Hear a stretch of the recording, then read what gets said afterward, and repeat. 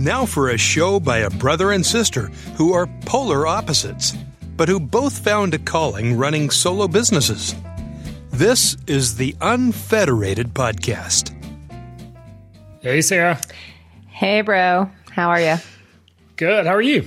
Good. I had workers at the house today, and this fella has been working. It's like his 11th day working in our house on our foundation, and he was like, "So, where is your brother?" And I realized, like I kind of squinted and was like, "Walker, my husband's name?" And he said, "Yes." And I said, "Oh, that's my husband." And he goes, "Oh, I thought that was your brother," which means that he thought that me and my brother lived together in a house. And I'm like visibly pregnant too. So like the thought process of why he just jumped to the conclusion of like, well, that must be Walker's sister who's in the house is still puzzling me. So your foundation is the least of your worries in this scenario. Yeah. Now I'm just really perplexed. Like, the most obvious answer was definitely the right one. I don't know how he got to that one. But it's fascinating. So, that was a weird interaction. And, but the foundation's going great. It's getting a lot sturdier. Really excited to do my jump rope. That's right. Old house problems. Yeah, it's a really old Victorian house. So there's always something. And I keep saying the thing you told me, which you were so right about, the phrase you said, like, with an old house, you need to know when to stop pulling the thread. Man, that's so true. Like at some point, you just have to cut it. Yeah. I'd be like, all right, well, that looks okay for now. Like, Walker started talking about wanting to, like preventatively replace some asbestos piping. And I was like, what? No. Like, we will do that if and when we have to, sir. That's my approach to that, courtesy of you. Words of wisdom from Rob. I was also reading a book, and let me tell you about the book. Have you heard of it, Company of One by Paul Jarvis? No. It got sent to me by a listener and longtime friend, first time listener, in the mail, which was like super thoughtful.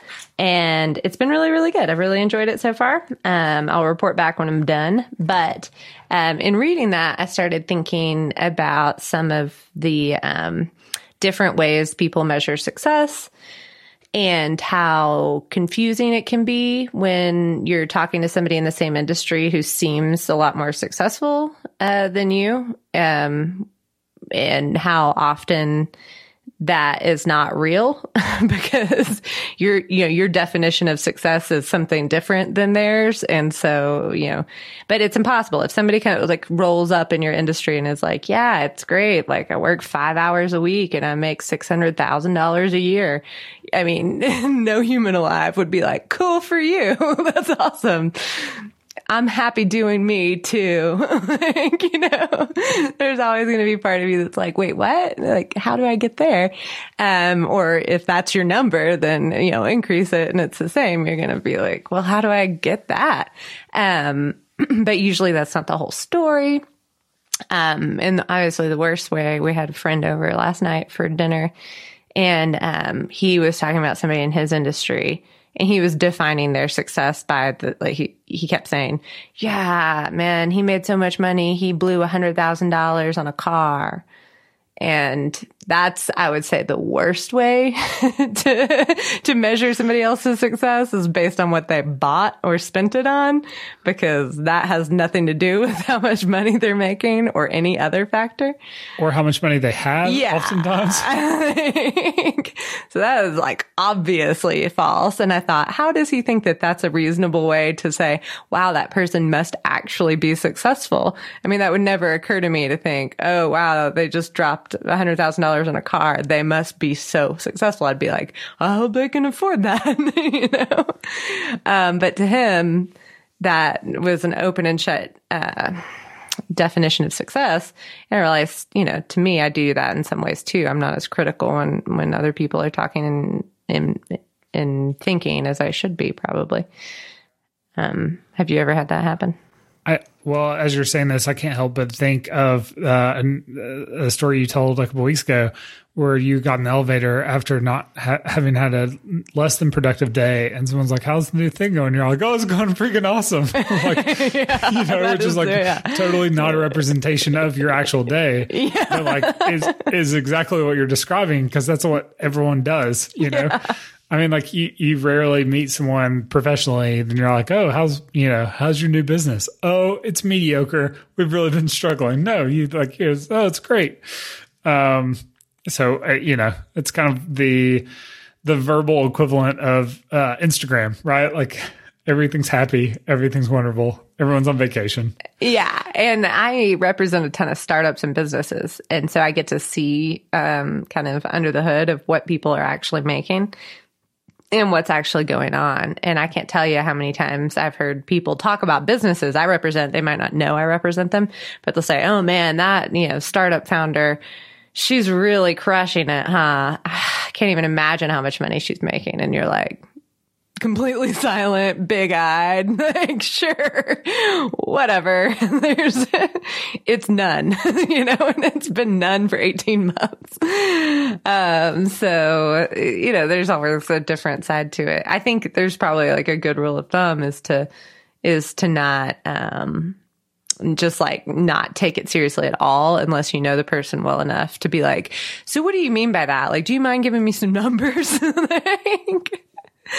If you know the person well enough to actually, because I think that's a very reasonable thing to find other people in your industry and say, "Hey, I don't want to be tacky, but I'm trying to make some decisions. Will you talk brass tacks with me about how much you're making, how much you're working, the biggest variation you've had year to year in your income and stuff like that." And, yeah. I'm thinking of two situations where I always I perceive that this happens a lot. And one is when a company has done a round of fundraising, like a VC, like, "Oh, we just raised $5 million." And everyone's like congratulating those people as though like that. I don't understand. Like that's not profit. That's just money they have to pay back, basically. Yeah. Like those owners don't just keep it all. And it's almost like the assumption is just like, "Oh, great. Like now, like your business isn't making enough money to support itself. So people have given you money. I'm sure they have some expectations for how it's handled." Right. It wasn't just a gift. Yeah. And it's just like, so you get to keep the doors open for a little bit longer. Hooray. Impending doom, slightly less impending. Pop the champagne bottles. Yeah, I agree. I actually had that happen with a client recently. Really recently, where it was a long-time client, but I hadn't heard from them a bit, and I followed them on social media, and on the social media, they posted, we're being acquired, and we're really excited. And I was like, "Oh, like, good for them." Like, but like, that's what I do. So I guess they found somebody else to do their work, And then I thought, whatever, I'm going to just reach out to them. And so I did. It was like, "Hey guys, I know you really worked really hard for this, and I hope it's a really good deal for you. And I really get a kick out of following you on social media, just thinking I'm wishing you the best." And then they were like, "Oh, I'm so glad you reached out. Yeah, so less of an acquisition and more of a like, we've gone under." You're like, "Okay. All right." So there was no other lawyer involved. There was no other anything.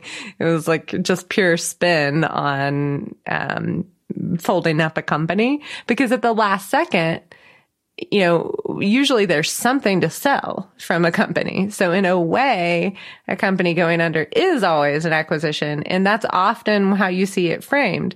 So, you might even, it could be to Yahoo. It could be to anybody who like acquires your company, and it could still be for $3. Right. Those thrift store T-shirts you buy, that's an acquisition too. Yes. But that's like not the best use case. That's not what the T-shirt had in mind when it was a younger T-shirt looking for. It is not. I know. I mean, there's so many instances of that kind of us assuming, and we always assume the best about what other people are, dealing with instead of thinking critically, like, well, I wonder what the terms were. Oh, well, I'll never know, move on. Instead, it can seem like everyone's being acquired by these big powerhouses and everyone's being so successful and they're doing all of these things. And they're so busy when you talk to them in the elevator or whatever dumb stuff I said, which I'm so ashamed of myself for. It's good to check that. And then also, it's very easy to say, oh man, that's great that person who worked really hard at that startup in a completely unrelated industry got acquired. I bet they made a lot of money. But like, you're not in that industry. That's not even what you want to do. So what are you doing thinking about them? Like, you're jealous because, that's not how you define success. And those are not the decisions that you've made. Which I think is the ultimate way to keep yourself from maybe having this feeling of like inadequacy, is to really, and we've talked about this before, define what your level of success is, and then remember that and be like, okay, but success to me is, as I have decided, making between this amount and working between this amount and this amount. And that's what I'm doing. So I'll use another kind of tacky example of this from a different industry, but real estate agents. Like it's really common for you to see, like, especially in print advertising, like this big page of all these faces of quote unquote multi-million-dollar producers. Now, if you read that, like, you think, oh, these people are making millions of dollars a year selling, as a real estate agent. No, that means they've sold millions of dollars a year. Okay, well, that's still impressive until you find out that like unless you're selling like $5 million a year, like, you're living below the poverty level. Realtors get like such a small percentage of a deal, like, that it's the reality is, if you're selling $2 million a year, you're not making a living doing real estate, so you can be a multi-million-dollar producer and still be like not successful, and the perception and the reality of those two things just do not align at all. Which I think it's so comical that you take out an ad for yourself, like essentially saying, I'm not successful. Right. And I hope no one understands that. That is really interesting. Like, barely making it. Like, look at our pictures. But I think the point you raised just a second ago is huge. And this is something that I think I always have this like healthy level of tension, like internal tension. I hope it's healthy, maybe unhealthy, between how much I want to make and how much I want to work, because like, I think once you find success, doing a freelance career, if you find a good niche, it's usually kind of maybe a feast or famine, but like, certainly if things are going well, there's usually more opportunity than like a person can handle, And so at some point you've got to start figuring out how to, when and how to say no to certain situations. And to me, the counterbalance to that situation of like, oh, I can always make more money if I'm willing to work more.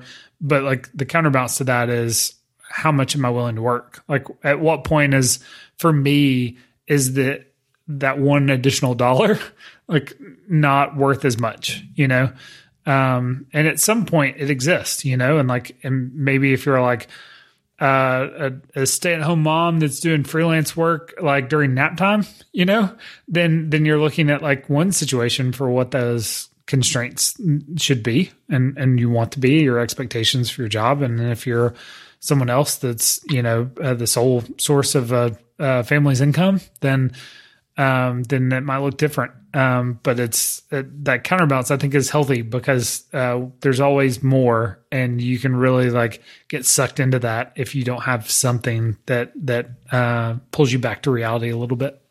That is so true. And so what do you think about this? Because this book, The Company of One, recommends basically making a minimum and a maximum amount of money you want to earn goal. So which, we have always talked about it.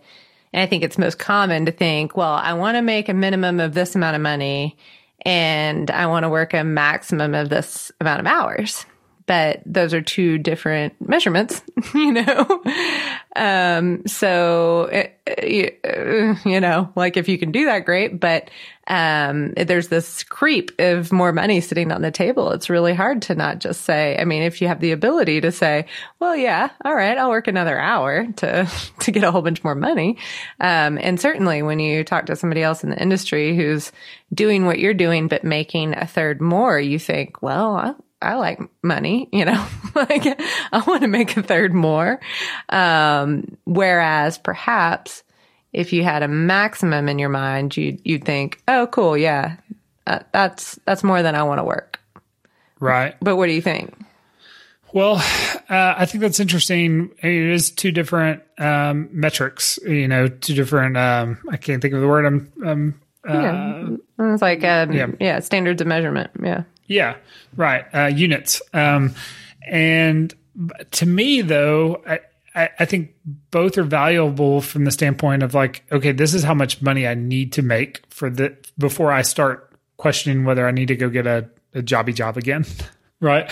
And like, so there's got to be a threshold, and that I think has to be a dollar amount because like that's what pays the bills, right? You can't be like, oh, well, I've worked my 12 hours this week, like, oh, okay, well, that's not helpful because the mortgage payments do. But the other piece of it to me on the upper end of the spectrum is like, yes, there's how much I want to work. And I think that's, how much I want to make. But at some point, if I'm trying to optimize my business and maximize my income, the challenge becomes like, how do I make more money working no more hours? Like how can I work the same amount of time, but somehow be compensated for it more? Maybe that's like creating a product, or maybe that's, like charging more at a real base level, but, maybe something more sophisticated.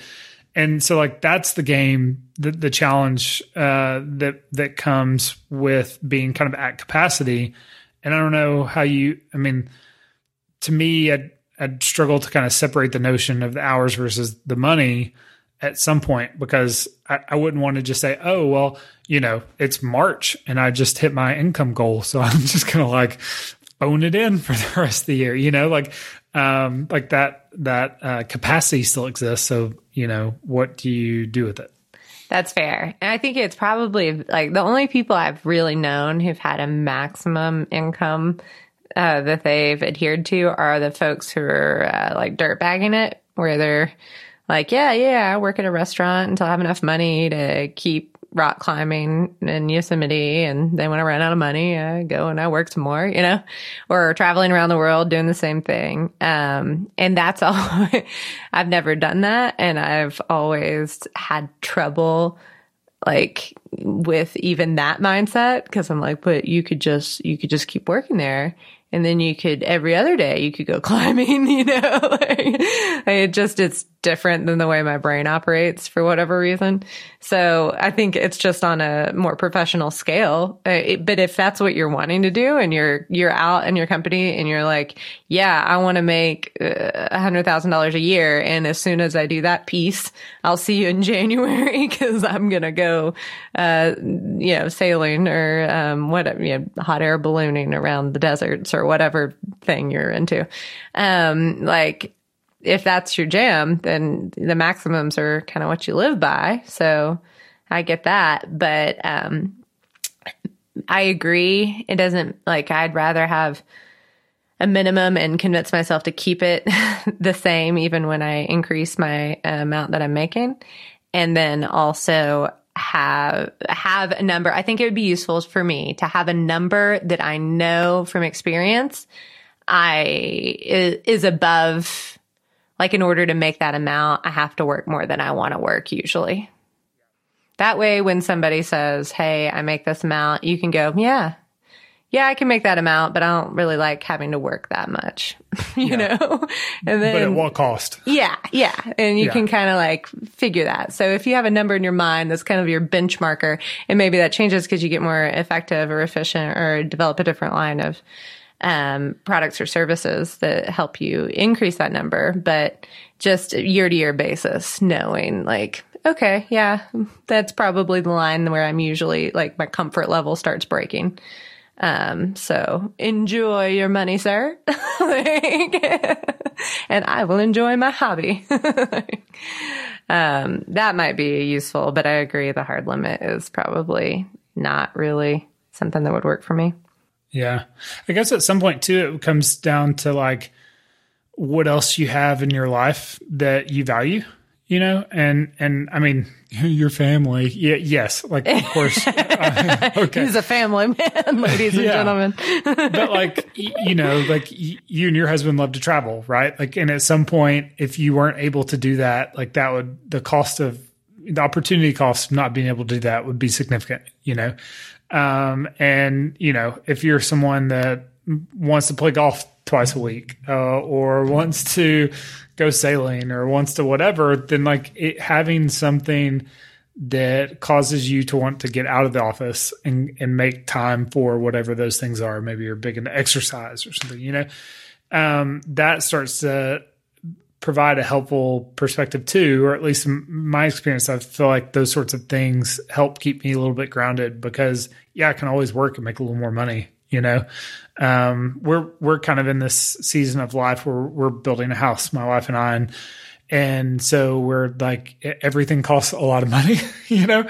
And we both feel a little bit like we should work as hard as we can for the next few months while we're building this house, because like the more money we have, the more money we can put in this, like the more we're kind of like locking in the situation of in the future, you know? And so we could really benefit from making more money for the next 6 months, more so than normal, you know? And I don't even know if that's entirely accurate. That's just emotionally how it feels, you know? 'Cause like every day it's like, oh, well, you know, this component, the electrical is going to cost a little bit more than what we were thinking, or the brick is, or like you could have the nicer plumbing fixtures if you did this, you know. And so there's just this conveyor belt of opportunity where it's like, oh, it'd be, you know, if we're going to do it, now's the time is the thing we keep saying.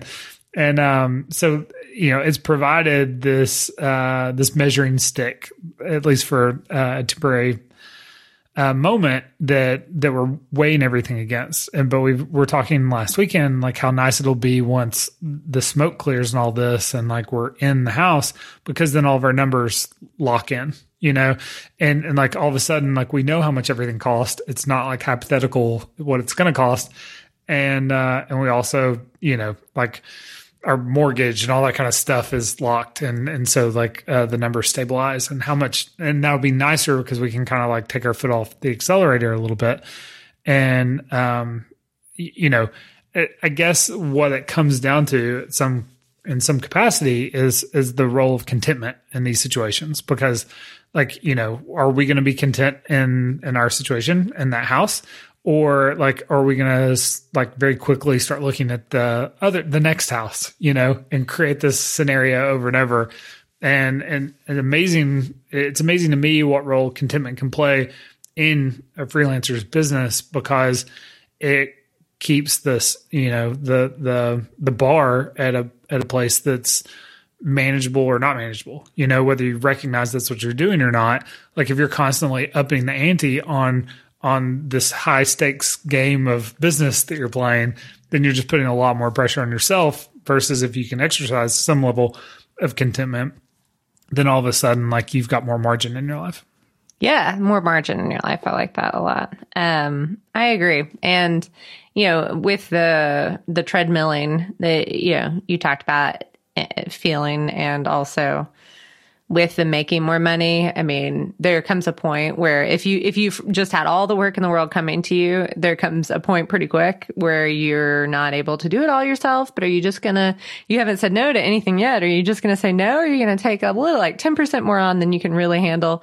And then are you going to just hire a person so you can keep that in house? And then you've got all of these additional complexities that you've added on, which in turn, yes, allow you to break through to making more income, but your responsibilities and your costs are so much higher that then you have to run on the treadmill even faster all the time. And that's what most businesses do. So not doing that, like, there's a reason that most businesses do that, and that's the traditional business and successful business model. And that reason is because that's the way gravity takes you, and you have to really strongly say no to it and have clearly defined what your goals and your definition of success are, or when you get the opportunity, you're going to probably fall victim to additional complexities in order to make a little more money. And then where are you? And there was a really good example of that they pointed out in the book. Did you ever run across, they're like social media bookmarking services? I don't know what that is, but it's Pinboard and Delicious. Or do you know that story?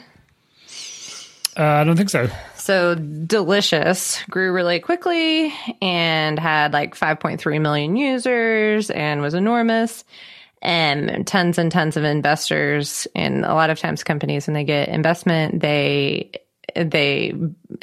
almost always balloon out their overhead real hard because they don't get investment strategically. They get it and they have to spend it. It's like this weird model of the way venture capital works, unfortunately. So it's not very good for companies. It's kind of like, I guess, a golden retriever eating so much that his stomach explodes or something.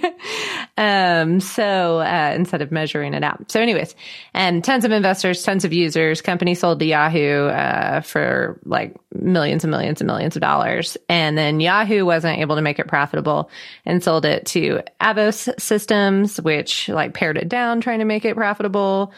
But didn't. And the whole time there's Pinboard, which is their competitor, that was one person running it.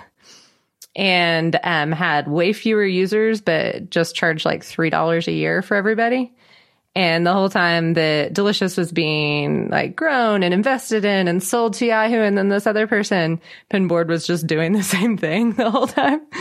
And fast forward like a year or two, and nobody wanted Delicious anymore because it had passed through Yahoo and a couple other hands without being profitable. And Pinboard, the one dude, like bought it for $35,000 and just killed it. And is like still going strong and has like probably a lot more money, and actually a successful product by comparison. So this huge like dramatic journey that you can go on that looks so successful at all these different points, whereas it's like the tortoise and the hare situation. Yeah. That's interesting. There's another analogy. There's some read it later services. Like, if you see an article, you want to you store it so you can read later. Pocket and Instapaper are two. And Pocket was created by a team that like clearly built the tool to sell it to someone, and they ended up selling to Firefox, I think. And that from the get go, like that was same kind of deal. And meanwhile, there's another competitor called Instapaper that was a one-man deal, a guy named Marco Arment that created it and ended up, kept it around. It was successful. He was competing against this like VC-backed Pocket app successfully. And at some point in time, just lost interest in the app and just sold it. I mean, sold it for that reason, not because he wanted to go work on something else. And ended up selling it to Pinterest, which again, venture-backed companies buying venture-backed companies, kind of story, but very similar story. And I don't know, I think that's such a interesting analogy because like to harken back to what we were saying at the very beginning of the show, this notion of taking VC money and pretending like you've succeeded. like all you've done is raise the bar of what success looks like, and the need to continue to wring more and more out of the company becomes a reality. That's what people want. That's why they're putting their money in it. But if one of the huge benefits I think that we have as independents is the lack of that pressure. Like we could have a business that makes $30,000 a year, and if that's all we want to make, and we want to, do whatever we want to do the other 4 days of the week, have 4-day weekends and make a modest income and be happy, we can do that. There's no one telling us that that's failure. Like that's the success we've defined, and that's what we can work towards. Or if we want to, work 90 hours a week and make buckets of money, we could optionally do that too. Yeah. Or worse, what a lot of companies find themselves in when they wind up taking that kind of investors is working 90 hours a week and not making any money because they gave away all of their preferential rights to those investors, thinking that they were going to make $8 bajillion, but they don't get anything if they just make 100 million or something silly where you're like, you could have been so successful. So I think that's the takeaway is like, it's easy to focus, and people definitely talk about their top line revenue the most, their total gross amount that they get in through the door. They insinuate, we have $1 million, like you said, right? That ad where the real estate agents, millions of dollars of transactions, like big deal. I had that in like my first month as a lawyer, because that doesn't mean anything. Nobody's like giving me the money or anything. So yeah, people focus like, okay, well, we made whatever number you could possibly imagine this year, but that doesn't mean anything at all. It's completely the bottom line that matters. How many people did they pay? What were their costs? And then add to that the cost of like your lifestyle. And usually you have a much different number than people are much less likely to be sharing around. So, yeah, I'll ask you 2 questions on that train of thought. One is, do you have a secret, motivation, a secret goal that you have in mind that like shapes some of what you want to make or how much you want to work? And like a one that maybe you're not like super proud of, but that's the reality of what drives you. Or, and question number 2 is like, what role, does a spouse or partner play in keeping some of these, keeping you honest about your business as a solo. That's so helpful. And the implication was that those 2 questions are aligned, and I'm not trying to imply that they are, but I think those are 2 interesting aspects. The answers happen to be aligned in my case because my gestalt answer is making more than my husband. Like whatever that is. And the frustrating part about that is that he keeps getting promotions. And that should be a good thing. But instead I'm like, oh, good for you. I'm going to have to work so much harder. Which is a genuinely insane way to think. So that would be my not secret, but like dumb reason. But I think, what is underneath that is the fact that like, I want to make enough money that we can, as a partnership, treat my career as importantly as his or more,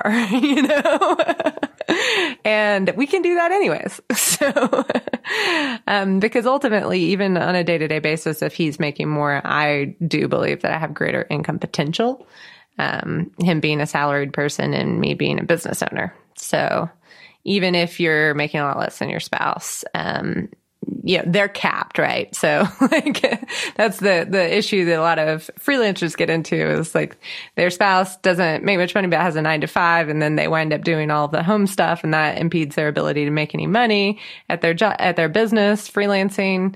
And that's not the way it should be, because if given the opportunity, usually the business owner has a greater income potential than the 9-to-5er anyways.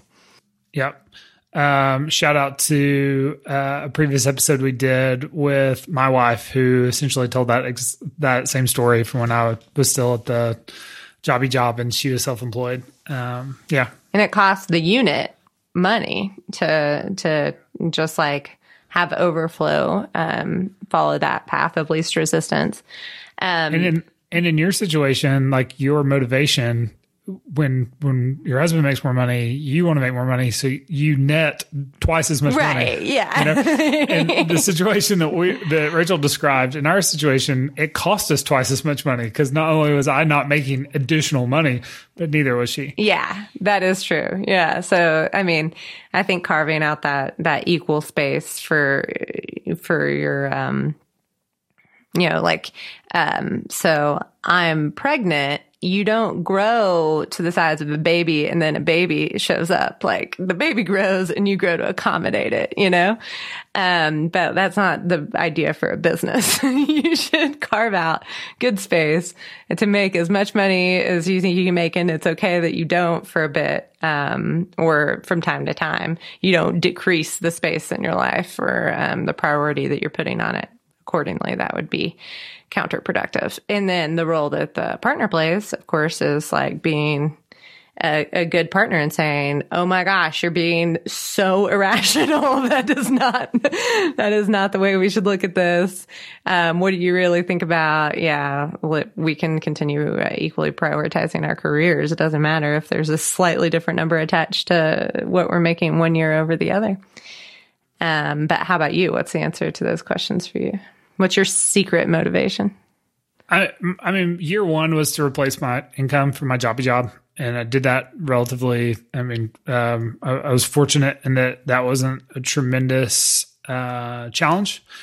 And then the next year I was able to double that number. And so now I think of everything as factors of that, my previous income.